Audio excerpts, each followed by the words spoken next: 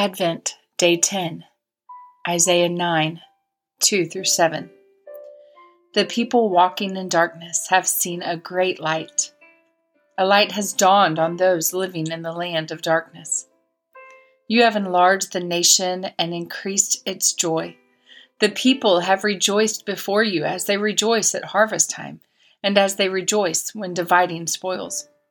For you have shattered their oppressive yoke and the rod on their shoulders, the staff of their oppressor, just as you did on the day of Midian. For every trampling boot of battle and the bloodied garments of war will be burned as fuel for the fire.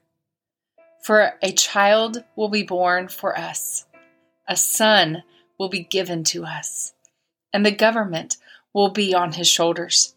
He will be named Wonderful Counselor, Mighty God, Eternal Father, Prince of Peace.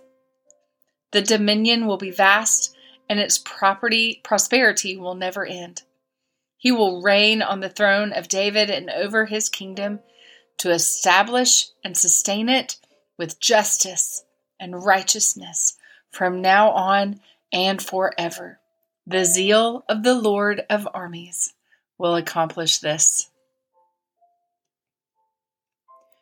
With words carefully chosen, because they were carefully directed by the Holy Spirit, Isaiah is telling us that the Messiah Son is exactly what every sinner desperately needs. He is the ultimate answer to every destructive thing that sin does to us.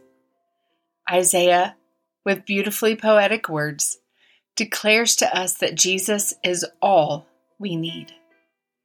He is the solution to the sin that we cannot avoid or escape. Long before we were born, God had appointed for us the one who would be the remedy for every symptom of the sin that would affect us all. Paul Tripp. Father, we thank you that you see beyond time, and time has no hold on you. You are not derailed by time like we are. So even when we can't see past the awful choices we have made, or the awful choice of others that has affected us, may we look to Christ, who will one day make all things new and perfect. And we wait for that day, Lord Christ. Amen.